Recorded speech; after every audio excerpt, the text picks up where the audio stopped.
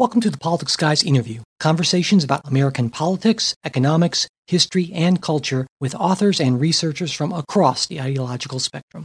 I'm Michael Baranowski, a political scientist at Northern Kentucky University. My guest today is Vanderbilt University political scientist Larry Bartels. Dr. Bartels has been a leading scholar in American politics for decades.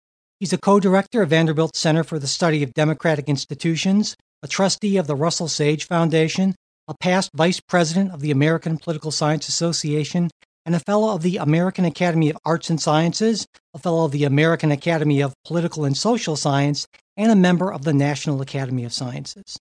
He's written countless academic journal articles and a number of books, including Democracy for Realists, Why Elections Do Not Produce Responsive Government, which he co-authored with Christopher Aachen.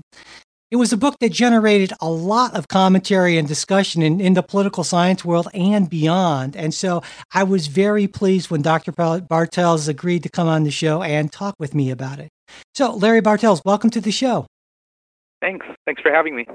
You know, I thought maybe we could start by talking about sort of our traditional common view of how voters in a democracy act, something that you've called the folk theory of democracy. So could you tell listeners a little bit about what that folk theory of democracy is? Yes.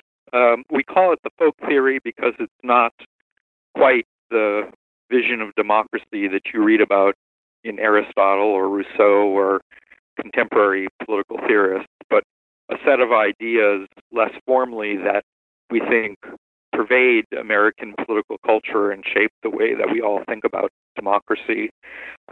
The basic idea is that ordinary citizens can control the course of government through elections by voting for parties and candidates that promise to pursue the specific policies that they prefer. And so elections can be thought of as a kind of referendum on the course of public policy, with people steering the ship of government prospectively by choosing people who will do what they think is best with respect to policy. That sounds pretty good to me. So what happens when this theory comes up against the real world? What do we know about how well this model holds up? Well, in the aggregate, it doesn't hold up very well, partly for logical reasons. If you stop to think about what majority rule would actually mean applied to the entire range of policy issues that are likely to arise in any given election, it isn't at all obvious what we would mean by saying that the majority is somehow ruling and defining policy. But even aside from that, the behavior of voters mostly isn't up to the standard that's implicitly structuring the way people think about the folk theory. First of all, people are unlikely to have detailed, much less well-informed, coherent preferences about even the major policy issues that are likely to arise at any given time. And even if they did have those preferences, they often would lack the kind of information that would be necessary to make judgments about how to translate those preferences into actual policy change. And so this is something that isn't just based on a few findings here and there. I mean, this is something that has a considerable amount of support, right? Well, there's a lot of evidence going back through the half century or more in which we've had detailed survey research focusing on the political opinions and behavior of ordinary citizens to suggest that their views aren't as coherent and well-informed as one might hope, or as the folk theory of democracy seems to imply. There are a variety of angles by which you might think about how we would test this general idea, especially at the larger level of the political system. One, for example, which people have studied in a variety of ways in the past few decades, is to think about the extent to which elected officials actually do pursue the policies that are preferred by a majority of citizens. And it turns out often that they have much more discretion and are much less constrained by public opinion than the folk theory would lead you to believe. If you look, for example, at the overall behavior of members of Congress as they vote on all the issues that come up over a 2-year period in Congress, there are vast differences, especially in the contemporary era, between the behavior of Democrats and Republicans. You might say, well, part of that is a reflection of the folk theory. Democratic districts tend to elect Democrats who reflect their preferences, and Republican districts tend to elect Republicans who reflect their preferences. But if you look at the kind of wide middle of districts that are close enough to evenly balanced that they often elect Democrats and at other times elect Republicans, you can see that even within that pretty narrow band of public opinion, the Democrats behave vastly different from the Republicans once they're in office. And I think those differences plausibly reflect their own ability to pursue their convictions and to respond to the pressures of their own parties and interest groups rather than to the preferences of the majority of people in their districts. Right. So let me put to you this way: is it too harsh, maybe too cruel, I don't know, to say that most voters, not just citizens, but people who actually come out and vote, who presumably are better informed, are actually sort of inattentive, uninformed, irrational, have poor recall, and don't have really good attention spans for political things? Is that a fair statement, or am I being too harsh on the electorate? Well, I think how harshly you want to judge them depends upon what you think the appropriate standards for citizenship are. And one of the big problems with the folk theory, in our view, is that it's grounded in a very elevated view of what citizens ought to be up to. They ought to be paying careful attention to politics and formulating preferences about all the important issues of the day and figuring out which candidates are likely to pursue the policies that they think are preferable and monitoring carefully the impact of political decisions in their own lives. Those are all very complicated and difficult things to do. People vary a good deal in the extent to which they're attentive to politics and informed about politics. There's a relatively small sliver of the citizenry, the kinds of people that are likely to listen to your podcast and that we're likely to meet in political science courses in college, who do spend a fair amount of time paying attention to politics and to public policy. But they're a distinct minority within the population as a whole. Most ordinary people are much more concerned about their own jobs and their own families and what's going on in baseball and on television than they are in the political world. Right, which isn't a knock on them. And I'm thinking, like, for instance, one thing I talk about in my economic policy class is the Dodd-Frank financial reform law, which, even in trying to explain it to my students, that took quite a bit of time and focus for me to try to present that in a comprehensible way and understand it myself. And I do this stuff for a living. And so the idea that a typical American with other things going on would be able to do that that does seem to be asking not just a bit, but a lot too much. Well, that's right. And then when you multiply that by the thousands of similarly complex issues that government actually has to address, it really is a kind of ridiculous notion that we would expect people to be well informed about everything that's relevant to casting their votes. Yeah.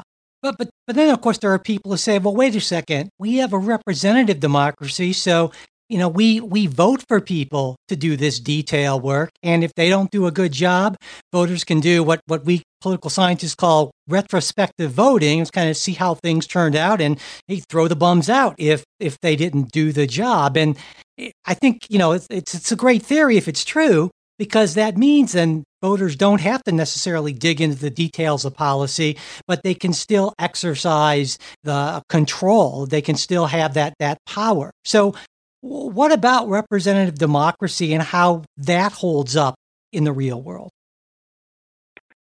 It is a powerful theory for exactly the reasons that you lay out. It seems to be more realistic in what it expects of the voters, and it's generated a lot of support among political scientists because it seems to be empirically powerful as well. For example, if you look at the variation across presidential elections and how well the incumbent party does, it turns out to be pretty strongly related to how the economy is doing in the run-up to the election. And that's often interpreted as a kind of retrospective voting. People look around, and if the economy is doing well, they imagine that the incumbent government is doing a pretty good job, and they vote to keep them in office. And if it's going badly, they imagine that that must be because the incumbents are doing poorly, and they vote to replace them with some alternative. So as an empirical matter, I think that theory makes a lot of sense. We question whether it's as successful as a normative theory of democracy as people often imagine, in part because we think voters have a lot more difficulty than is often recognized in figuring out whether things are going well or badly. In the case of the economy, conditions are pretty concrete. There's a pretty elaborate government apparatus that's devoted to generating objective information about the state of the national economy. People have personal experience of their own economic situations and of the economic developments in their own communities and their own occupations. So all of that is helpful in getting it right. But even then, there seem to be important peculiarities in the way people respond to economic conditions. One that we point to in our book is that they seem very focused on how the economy is doing in the months leading up to the election, but much less sensitive to how the economy is done earlier in the president's term. And so, in effect, they provide rewards and punishments for short-term economic growth or decline, which is probably largely idiosyncratic or accidental, and much less reliably reward or punish presidents for their economic record over their entire term of office. And then when you turn to other kinds of conditions that politicians can plausibly affect, it becomes even harder to see how voters would effectively and reliably monitor their performance. If you think about the environment, for example, most of the environmental conditions that people actually pay attention to turn out not to be very important to the quality of their lives. And the kinds of things that are most important in the long run are mostly things that we can't really see or experience or evaluate in any kind of direct way. And so that's an example of a domain where the connection between performance and reward or punishment is going to be much looser and much less effective than the theory imagines. Right. And so part of the problem then is that it's not necessarily all that easy to be able to evaluate how things are going. And it seems to me a second related problem is that it's oftentimes not necessarily all that easy to be able to attribute responsibility. I mean, right, we don't have a parliamentary system, so there's not a single party in power. And even when, like right now, we have Republicans controlling both chambers and the presidency, there's still enough of a Democratic minority to filibuster, and there are intra-party conflicts and that sort of thing. So that makes it more complex as well, correct? Well, I think that's a specific aspect of the U.S. system that probably makes it harder for citizens to hold elected officials accountable.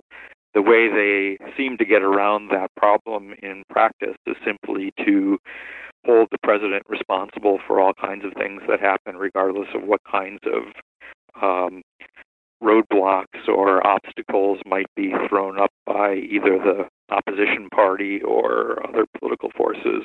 But there's an even broader issue here to worry about, which is how much we know about the extent to which any policy decisions by politicians are important to producing the good or bad outcomes that we see around us.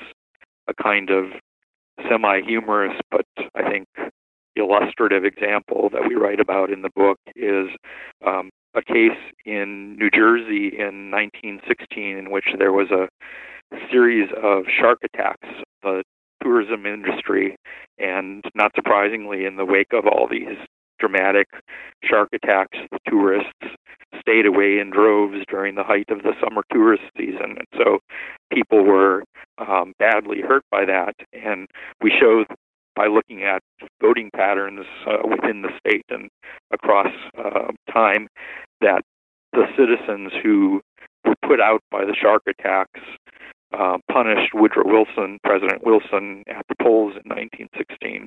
Now, obviously, Wilson wasn't going to do anything about stopping the sharks from biting, but people translated their economic pain into punishment of the incumbent president in a way that was probably not very sensible. Yeah, I would say so. Now, I'm sure, though, some listeners would say, well, that's true for these other people, these, what are sometimes called low information voters, but not me. I stay up on the issues. I listen to podcasts, watch the news. I read a bunch of news on, online and other places. Is this less of a problem for more informed voters? There's a lot of variation across the population in terms of how attuned people are to politics. And the people who are more attuned are, I think, better able to sound like the folk theory of democracy says they should sound. That is, if you ask them why they vote the way they do, they can tell you all kinds of stories about why it is that they're voting for one side or the other. Or if you ask them, why they prefer this policy or that policy, they can rehearse to you some arguments for why that's a sensible set of views.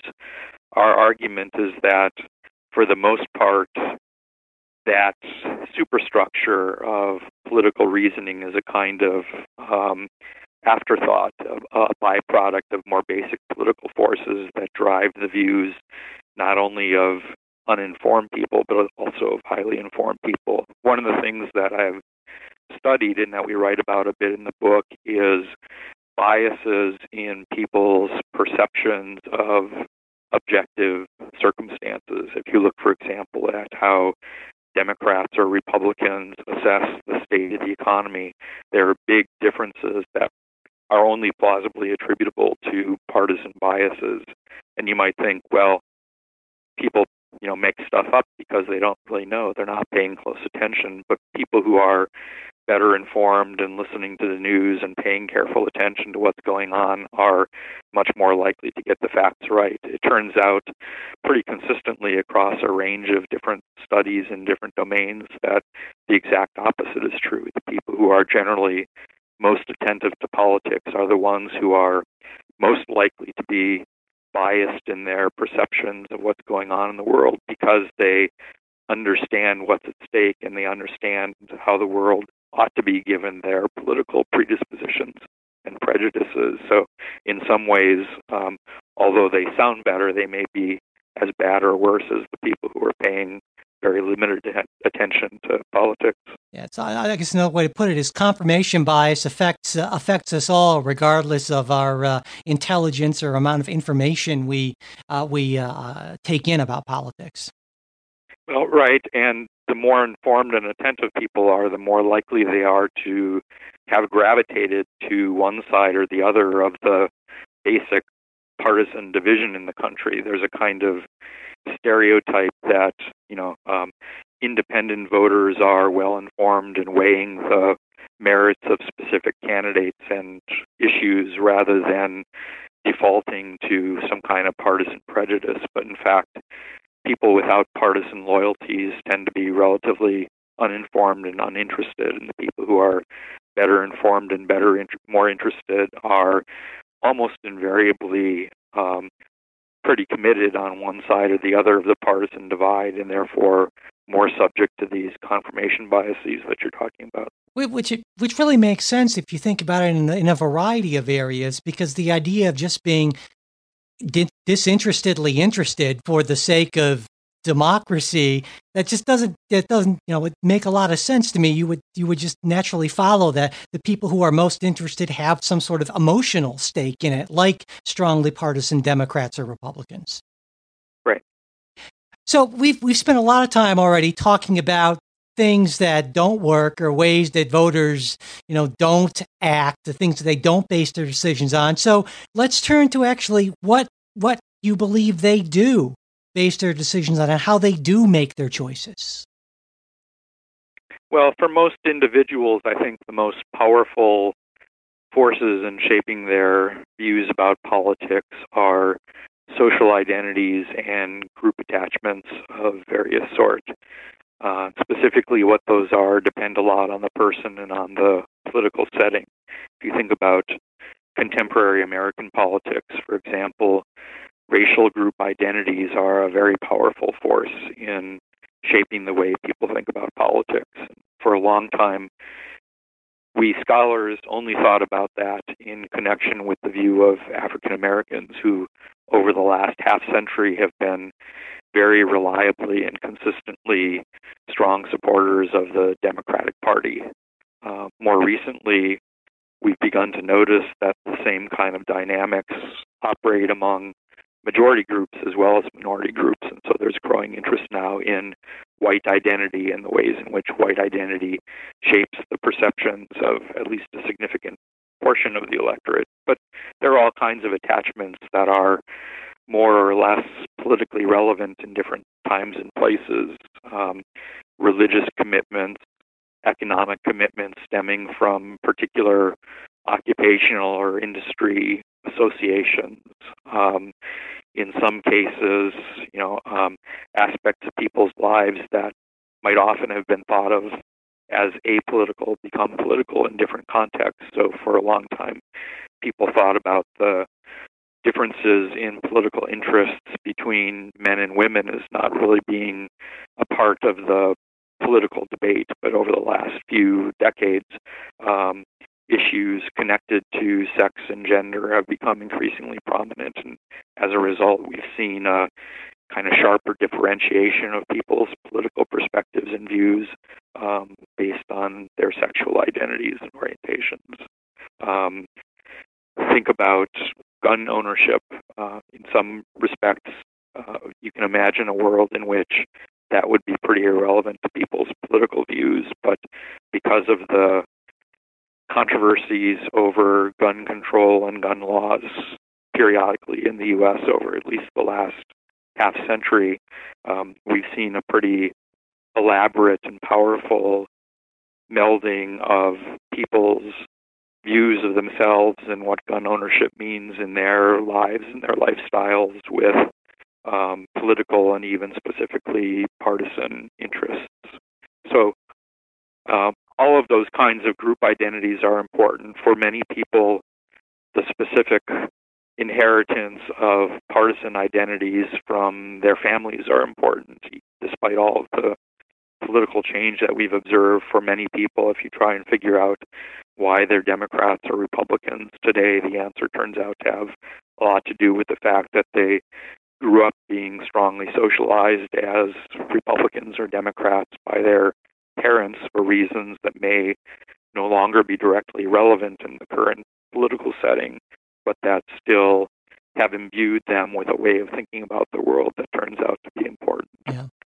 Well, I mean, I've been a political scientist now for a bit over 20 years, and it seems to me, I mean, this is the sort of thing that we were talking about when I was a graduate student and so forth, and the idea of these group affiliations and socialization being important factors. But it seems, I think, to a lot of people, myself included, that this has gotten, I guess, worse is the word I'll use, in recent years. Is there, I mean, and certainly we hear that from a lot of places, is there any evidence other than anecdotal evidence that you hear all over the media to support that view? Well, first of all, I guess I'll resist the use of the term worse. Okay, I think fair these enough. identities and attachments, often do a great deal of good, and they're a meaningful, positive force in people's lives, and pursuing them through the political process makes a lot of sense. But you're right, there are other instances in which they're likely to be counterproductive. There are some respects, I think, in which they've become stronger over time. If you think particularly about party identification. There are some pretty careful studies that suggest that people are more wrapped up in their identity as Republicans or Democrats and more likely to think well or badly of politicians or even people that they meet in the course of their ordinary lives based on their partisan identities. But I think in part that's probably a kind of artifact of the particular historical period in which we have those kinds of data. These kinds of studies typically start in the 1950s or 60s and go to the present. And over that period, I think there has been a kind of ratcheting up of emotional intensity connected to partisan identification. But if you go back further in American political history, it seems pretty likely that people were at least as wrapped up in partisanship in the late 19th century, or certainly in the run-up to the Civil War, as they are now. So it may be that the kind of mid-20th century period that we implicitly take as the benchmark for these kinds of comparisons is itself the really unusual circumstance in the broader scope of American history. And there are some political scientists that I think mostly of Morris Fiorina from Stanford, who just have continually for years now have argued that all of this focus on how incredibly polarized the electorate is just not accurate, essentially. Well, there's an important distinction here. Fiorina has written mostly about polarization as measured by people's policy views. And if you take seriously the folk theory of democracy and its instantiation in political science in terms of ideology and issue voting and the idea that people carefully figure out which candidate or party is closest to their own policy views and vote on that basis, then that's a pretty sensible way to think about polarization. And from that perspective, I think he's right that there still are relatively few extremists in ideological terms in the American public. There is a development in which people's views across a range of different issues have begun to cohere more and fall more consistently on one or the other side of the partisan divide than used to be the case. But more importantly, people who've shown stronger evidence for polarization, I think, have mostly relied on other kinds of concepts and measures that have to do with this sense of identity and the sense of kind of emotional or visceral support or opposition for a particular party and its candidates, rather than necessarily cashing things out in terms of policy preferences. And that's a way of thinking about things that seems to make more sense within this framework that we tried to lay out in our book, where the real political battles are more likely to be about group attachments and symbolic validation of social identities than about ideology or policy preferences and how they differ. Which is really kind of frustrating on a level, because if people tend to be not necessarily all that far apart on a lot of actual policy issues, and it's just these intense polarized attachments and dislikes in many cases of the other side that's keeping us from getting to policy solutions, that's a real bummer. Well, again, I don't want to dismiss the reality and the importance of these social attachments Sure. and what they mean to people. If you think about,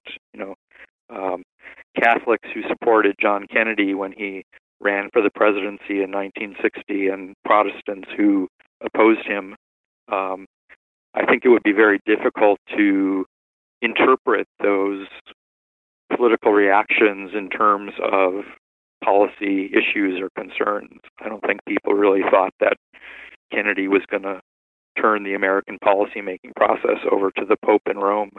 On the other hand, the validation of Catholicism and its place in American society was something that probably was genuinely important to Catholics. And so the fact that they were translating that particular identity into political behavior was probably not so surprising and maybe not a bad thing.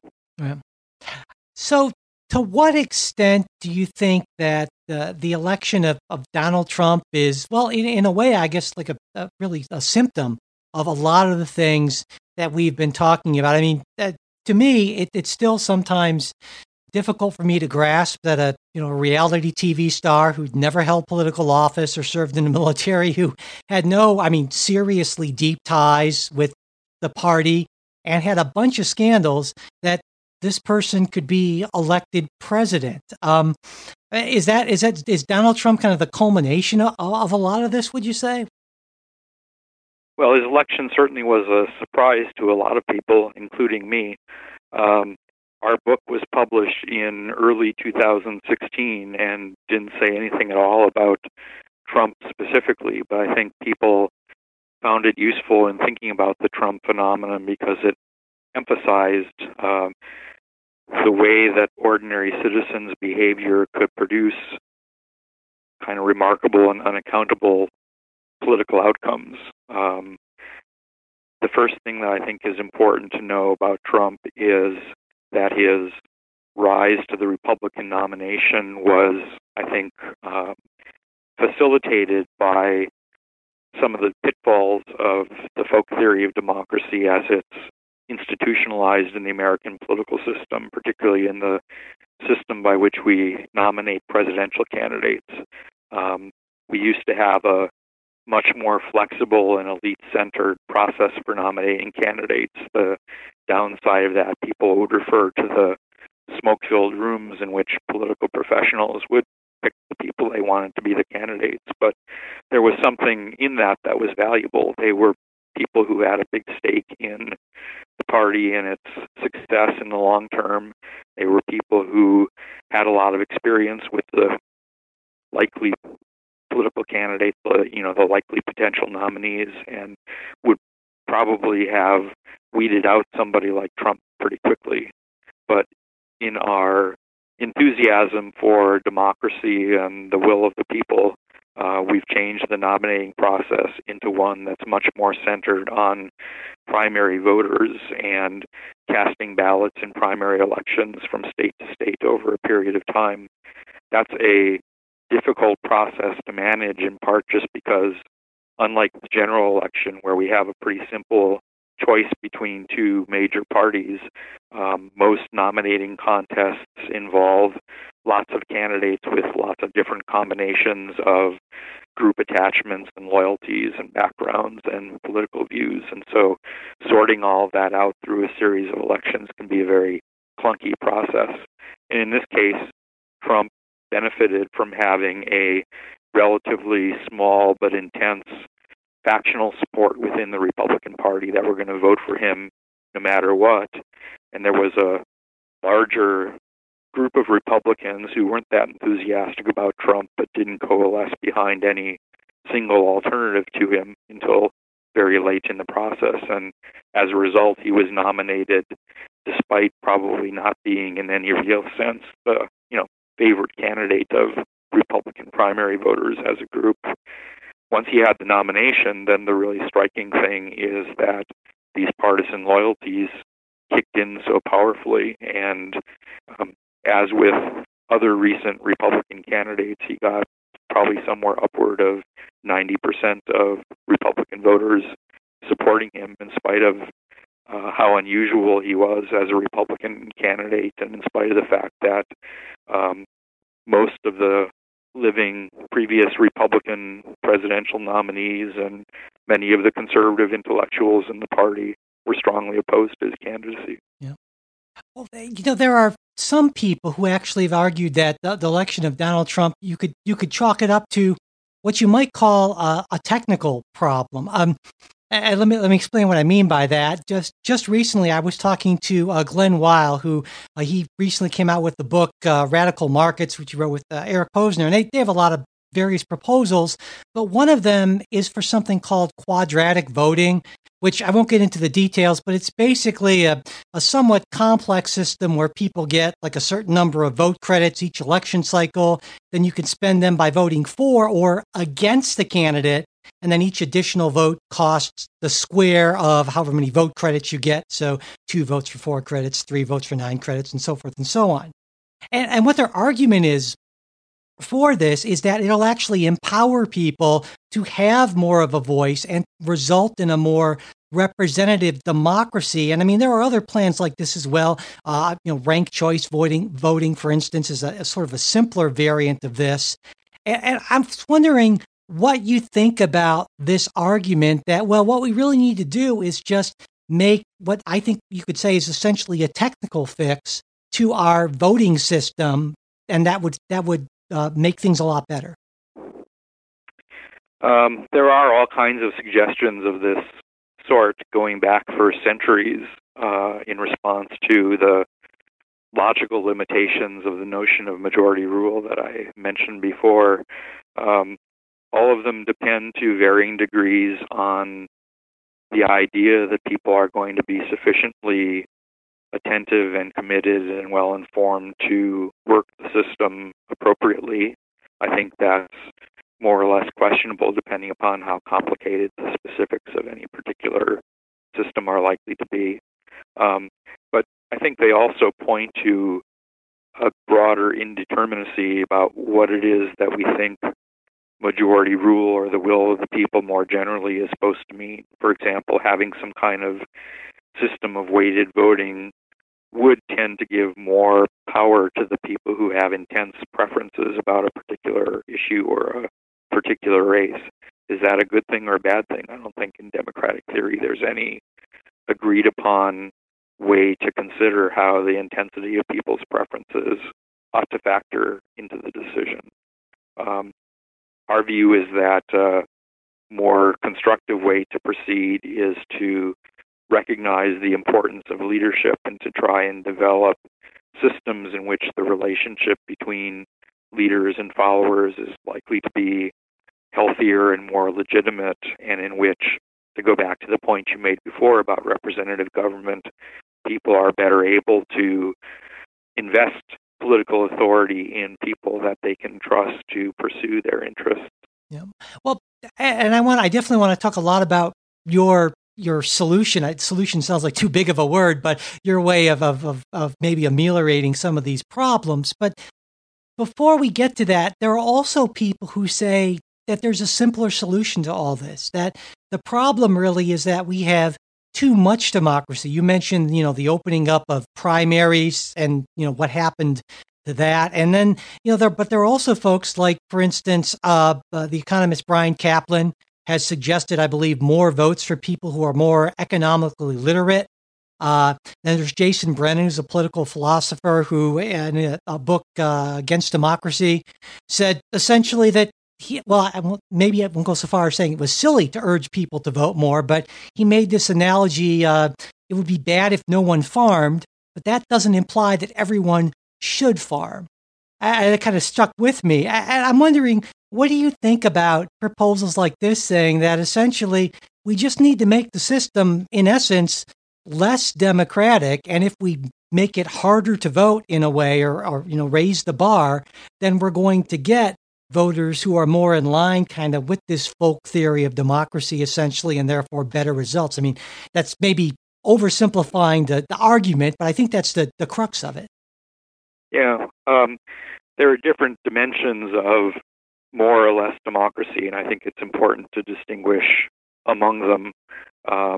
In thinking about the particular examples that you mentioned, I would distinguish especially between proposals that have to do with the scope of democracy in terms of what kinds of decisions are left directly to voters and what kinds of decisions we expect them to be able to make. We have disparaging things to say in our book about the over-reliance on referenda and initiatives in places like California, where voters are expected to make direct policy decisions about all kinds of pretty detailed policy issues. If you look at what happens in those cases, one important pattern is that special interests tend to be even more influential than they are in other places because they're the ones who often are involved in framing the questions that people are responding to, but also that people often make pretty important systematic mistakes.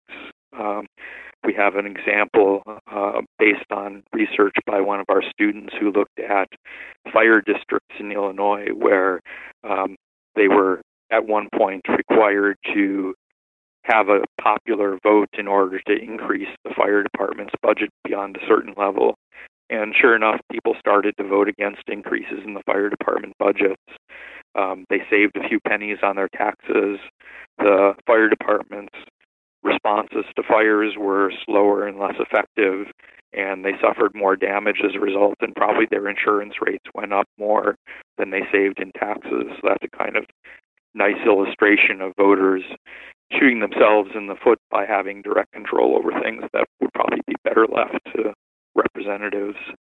But then there's another dimension of more or less democracy that has to do with the scope of participation and the extent to which everybody is effectively enfranchised and participating in the political process.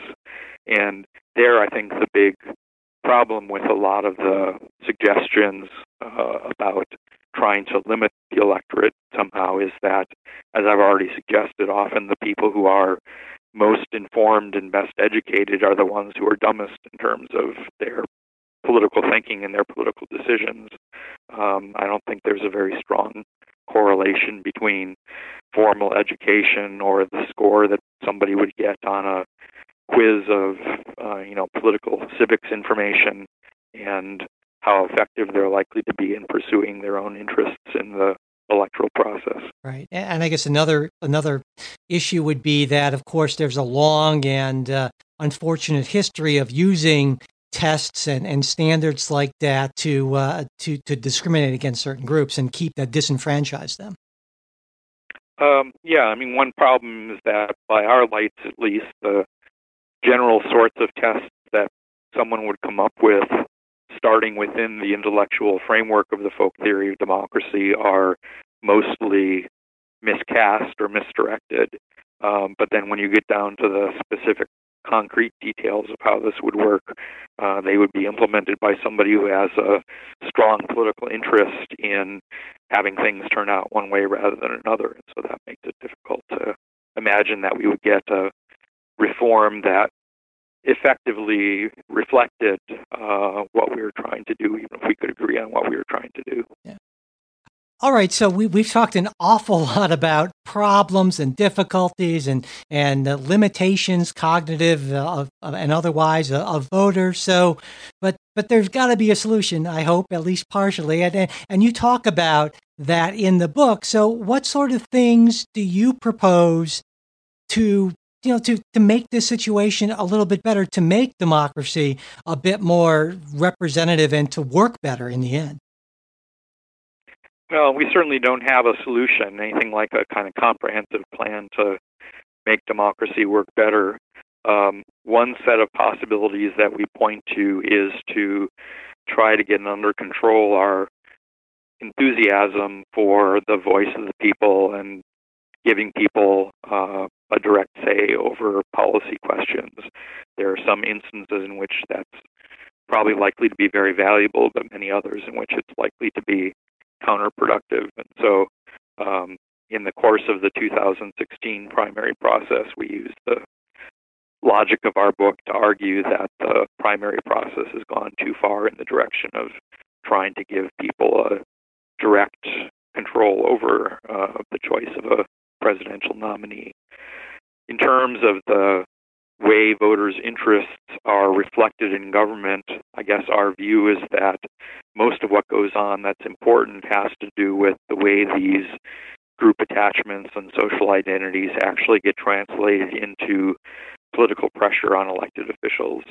And that has to do partly with the way parties are organized and the nature of party coalitions, but also with the way government operates and the way these groups are set up to have an impact on bargaining within the government regarding specific policy issues. So one step that's likely to be important in that process is the extent to which different groups are in fact organized. We know that there's a huge bias in terms of the extent of political organization and the way interest groups are set up and able to influence the policymaking process.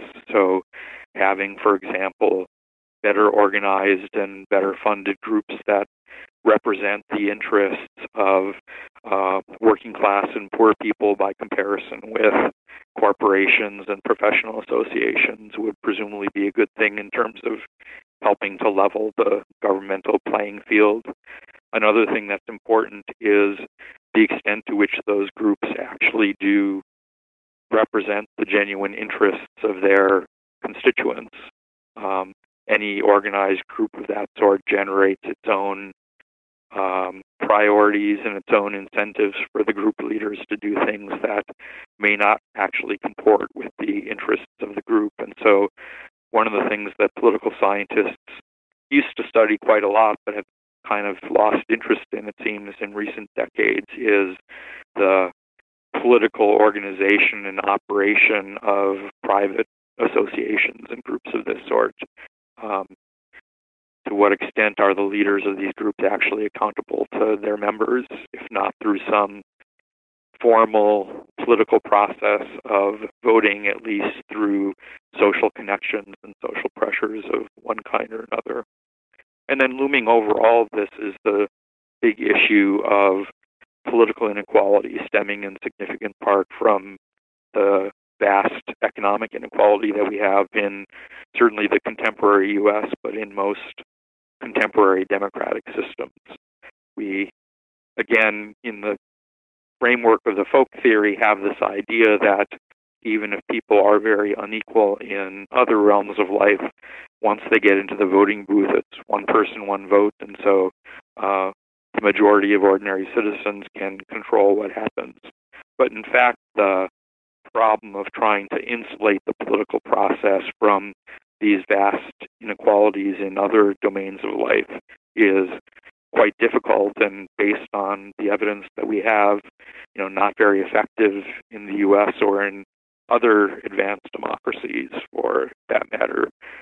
Studies of the relative influence of affluent and poor people in the U.S. are hugely dispiriting in terms of documenting the extent to which the responsiveness of politicians, insofar as they're responsive to the views of citizens, are skewed in the direction of affluent citizens by comparison with middle class and poor people. And to those who think that these are, just technical failings of the U.S. political system that have to do with Citizens United and gerrymandering of congressional districts and maybe American political culture, going overseas and finding similar kinds of patterns in what are supposed to be more civilized, advanced democracies in Western Europe and other places suggests that the problems are really very difficult, and that no democracy comes close in practice to the cheery view that citizens are equal in the political process because they each cast one vote, or at least are allowed to cast one vote. But you brought up inequality, and it's obviously not just economic, but whenever I'm teaching any kind of public policy class, we get to the end of looking at an issue, and we talk about what seem like some worthwhile solutions, even if they're not, fix-alls, and then we run into this catch-22, and my students get very frustrated with me. They say, well, how is all this going to happen if the people who are, currently in power and are very well served by the system and the institutional setup and the incentives we have, if they're the people who need to make these changes? And honestly, I don't have a really good answer to give them. And maybe you have a better answer for your students, because I'm sure they ask the same thing than I do. If so, I'd love to hear it. No, I think it's a very difficult question. I'm generally pessimistic about the likely effectiveness of all kinds of reforms that people kind of casually assume would fix the problems of democracy. I think in certain circumstances you can try to find clever ways to mitigate those problems, if not do away with them entirely. For example, you pointed to the fact that incumbent politicians usually have a pretty strong say in whether the system gets changed and how it gets changed. And in most respects, they are well served by the current system and likely to prefer the status quo to change. But in other ways, they're probably inconvenienced and unhappy with the current situation in ways that might be exploited to produce reform. If you think about the campaign finance system, for example, incumbents as a group benefit relative to challengers by the fact that they have access to lots of sources of big campaign contributions. But especially once they leave office, they complain bitterly about how much of their time they have to spend struggling to raise money rather than focusing on the policy issues that really are likely to have drawn them into politics in the first place. And so you could imagine developing some system that mitigates their need to spend so much time, even if it turns out that you have to make allowances for protecting some of the advantage that they have over challenges in the system. Right. That makes sense. So I know we're running a little short on time, but I have one final question for you, kind of a big picture question. Winston Churchill supposedly said the best argument against democracy is a 5-minute conversation with the average voter. Kind of a pessimistic sort of thing. And that ties in, I think, to a lot of what you were talking about. We've been talking about this last hour. But he also said democracy is the worst form of government except all those other forms that have been tried from time to time. And so I'm wondering if you, in the end, agree with Churchill that as deeply flawed as it seems to be, we really don't have any better options than democracy. I think in a general sense, that's certainly right. And we're enthusiastic for trying to find the right form of democracy within the kind of broad tradition of democratic theory rather than to do away with it and replace it with something entirely different. But again, there are big questions about exactly what it is that democracy means, even thinking about your two quotes from Churchill. The first one emphasizes the direct role of ordinary citizens in controlling the course of government, and on that score, as Churchill said, it can be dispiriting to talk to ordinary citizens. But if you think about Churchill's own political career, he certainly had a great deal of respect for the importance of leadership in democratic systems. And I think, as he was leading the resistance of the free world to fascism and Nazism, presumably thought of what he was doing as an important part of the democratic process. But on the other hand, he absolutely wasn't paying attention to whatever the current opinion polls said about exactly how he should be running the government or running the war.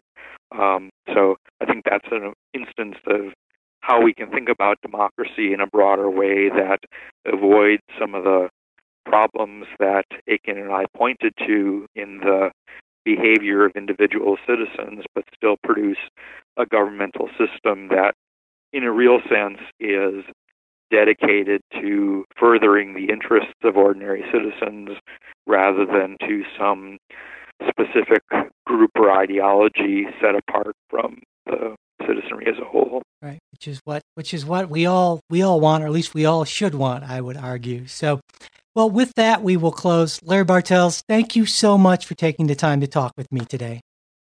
Thank you. It's been a pleasure. That's it for this episode. Thanks for listening.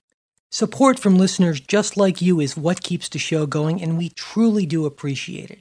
If you're interested in joining our great group of Politics Guys supporters, you can go to politicsguys.com and click on the Patreon or PayPal links you'll see there. And if you want to support the show without spending anything, you can subscribe to the podcast on iTunes, Pocket Cast, Stitcher, or whatever other podcast app you use. Share this episode with your friends and followers, and pass along our new show posts and tweets on Facebook and Twitter. Leaving reviews and ratings on iTunes also helps. If you've got a question, comment, correction, or just a random thought you want to share with us, you can reach us at mail@politicsguys.com. Our Facebook page, where you can message us and where we post things throughout the week, is facebook.com/politicsguyspage. We're also on Twitter @politicsguys. The executive producers of the Politics Guys are Michael Baranowski, Jay Carson, Trey Orndorff, and Bruce Johnson. Today's show was produced by Michael Baranowski. We'll be back with a new show on Saturday. We hope you'll join us.